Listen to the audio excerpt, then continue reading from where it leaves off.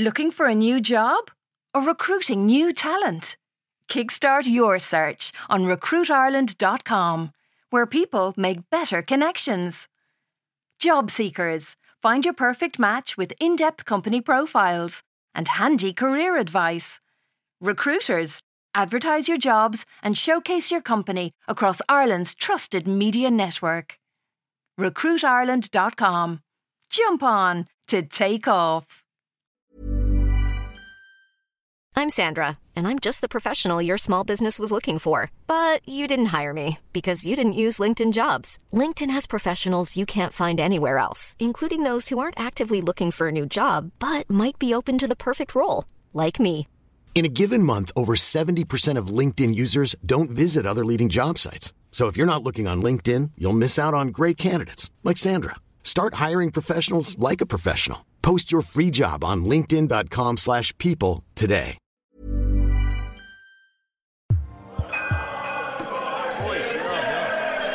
Oh my God, Ross totaled it back. The first thing that hits me when I put the key in the old man's front door is this, machine gun blast of obnoxious laughter. It's like, ha ha ha ha ha ha! And I get this sudden flashback to when I was a little boy, dragging his drunken horse out of Doheny and Nesbitt's every budget night. The gaff is full of people, a lot of whom I recognise. A lot of barristers, 1 or 2 billionaires, the odd government minister. That's when I remember that today is the annual policy summit of my old man's Bilderberg group, an influential collection of people who work in business, banking and the law library, who come together once a year to drink rare cognac and vintage port and discuss ways to make Ireland a better place to live for people who work in business, banking and the law library. I end up having to literally fight my way through the hallway to find the dude. He's sitting in his big leather armchair in the living room with a huge crowd around him, whispering to each other how incredibly powerful he looks these days, and generally just staring him in awe. He's changed since he found that Dennis O'Brien wig in the attic. Or actually, he hasn't changed. It's like everyone else has changed. He's telling this anecdote of the time at a charity auction when he outbid Michael Smurfett for a round of golf with Christy O'Connor Jr. And even though everyone in this room has probably heard this story 1,000 times before, they're hanging on his every basic word. He's going, "Now the punchline to the story is that this round of golf happened to be a threesome. If I won the bid, I was going to bring Michael along as my partner. And if he won, well, vice versa. I said, no, Michael, you're going to be my guest on the day. And I upped the bid by another 10,000 punts, as it was in those days. And he said, no, Charles, this round is on me. And up it went by another 10. Oh, we went on like that for a bloody well hour. All for a wonderful, wonderful cause, I should add. Although I'm damned if I can remember what it was. I was rather pissed." Everyone laughs. Then he runs his hand through his big silver mane, and the laughter turns into an actual round of applause.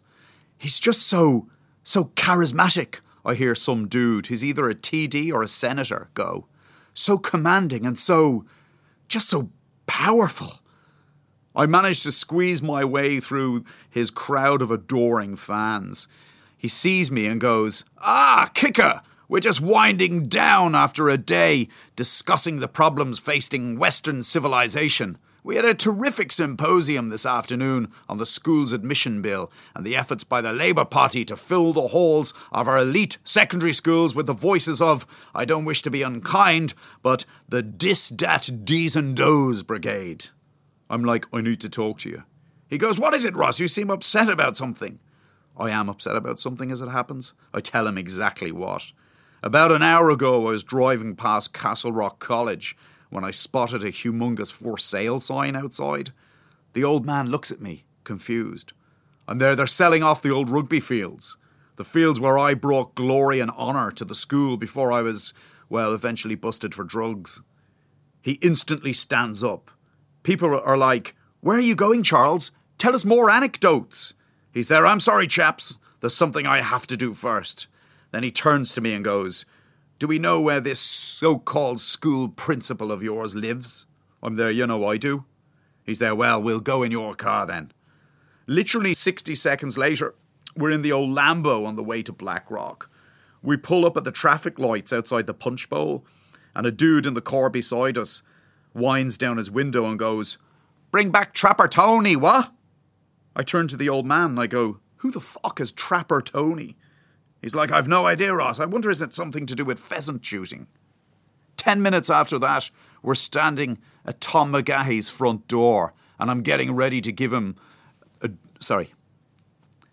10 minutes after that, we're standing at Tom McGahey's front door, and I'm getting ready to give the dude a mouthful of abuse. He's hated my guts ever since the time he told me that getting a good leaving certificate was more important than winning the Leinster School Senior Cup, and Father Fairley made him apologise to me in front of the entire school assembly. He opens the door, sees me standing there and smiles. He goes, "Ah," in a really smug way, "to what do I owe the considerable pleasure?" I'm like, "I think you know why I'm here. Selling the famous fields of Castle Rock?" He goes, "The school no longer plays rugby. We have no cause to..." And then he stops mid-sentence, right? Because he's suddenly looking at my old man. Or more precisely, he's looking at my old man's hair. And now he's going, his mouth working away, except he can't get any actual words out. The old man goes, "The rugby fields of Castle Rock College are sacred ground, God-given and inviolable. If I have to go to the High Court to argue that case, then as a school trustee, I will." McGahey goes, his eyes just focused on the top of my old man's head. The old man goes, "You will take the land off the market first thing tomorrow morning. Do you understand me?" McGahey starts nodding, going, yeah, and it's like he's in some kind of trance. The old man goes, "Good. Come on, Ross. The chaps will be wondering where I've gotten to." We reach the car, and it's only then that McGahey manages to actually say something. "Your hair, it's extraordinary." The old man sweeps his hand through it again. As I start the car, he goes, "He's right. It is extraordinary. I suddenly feel like the most powerful man in the country."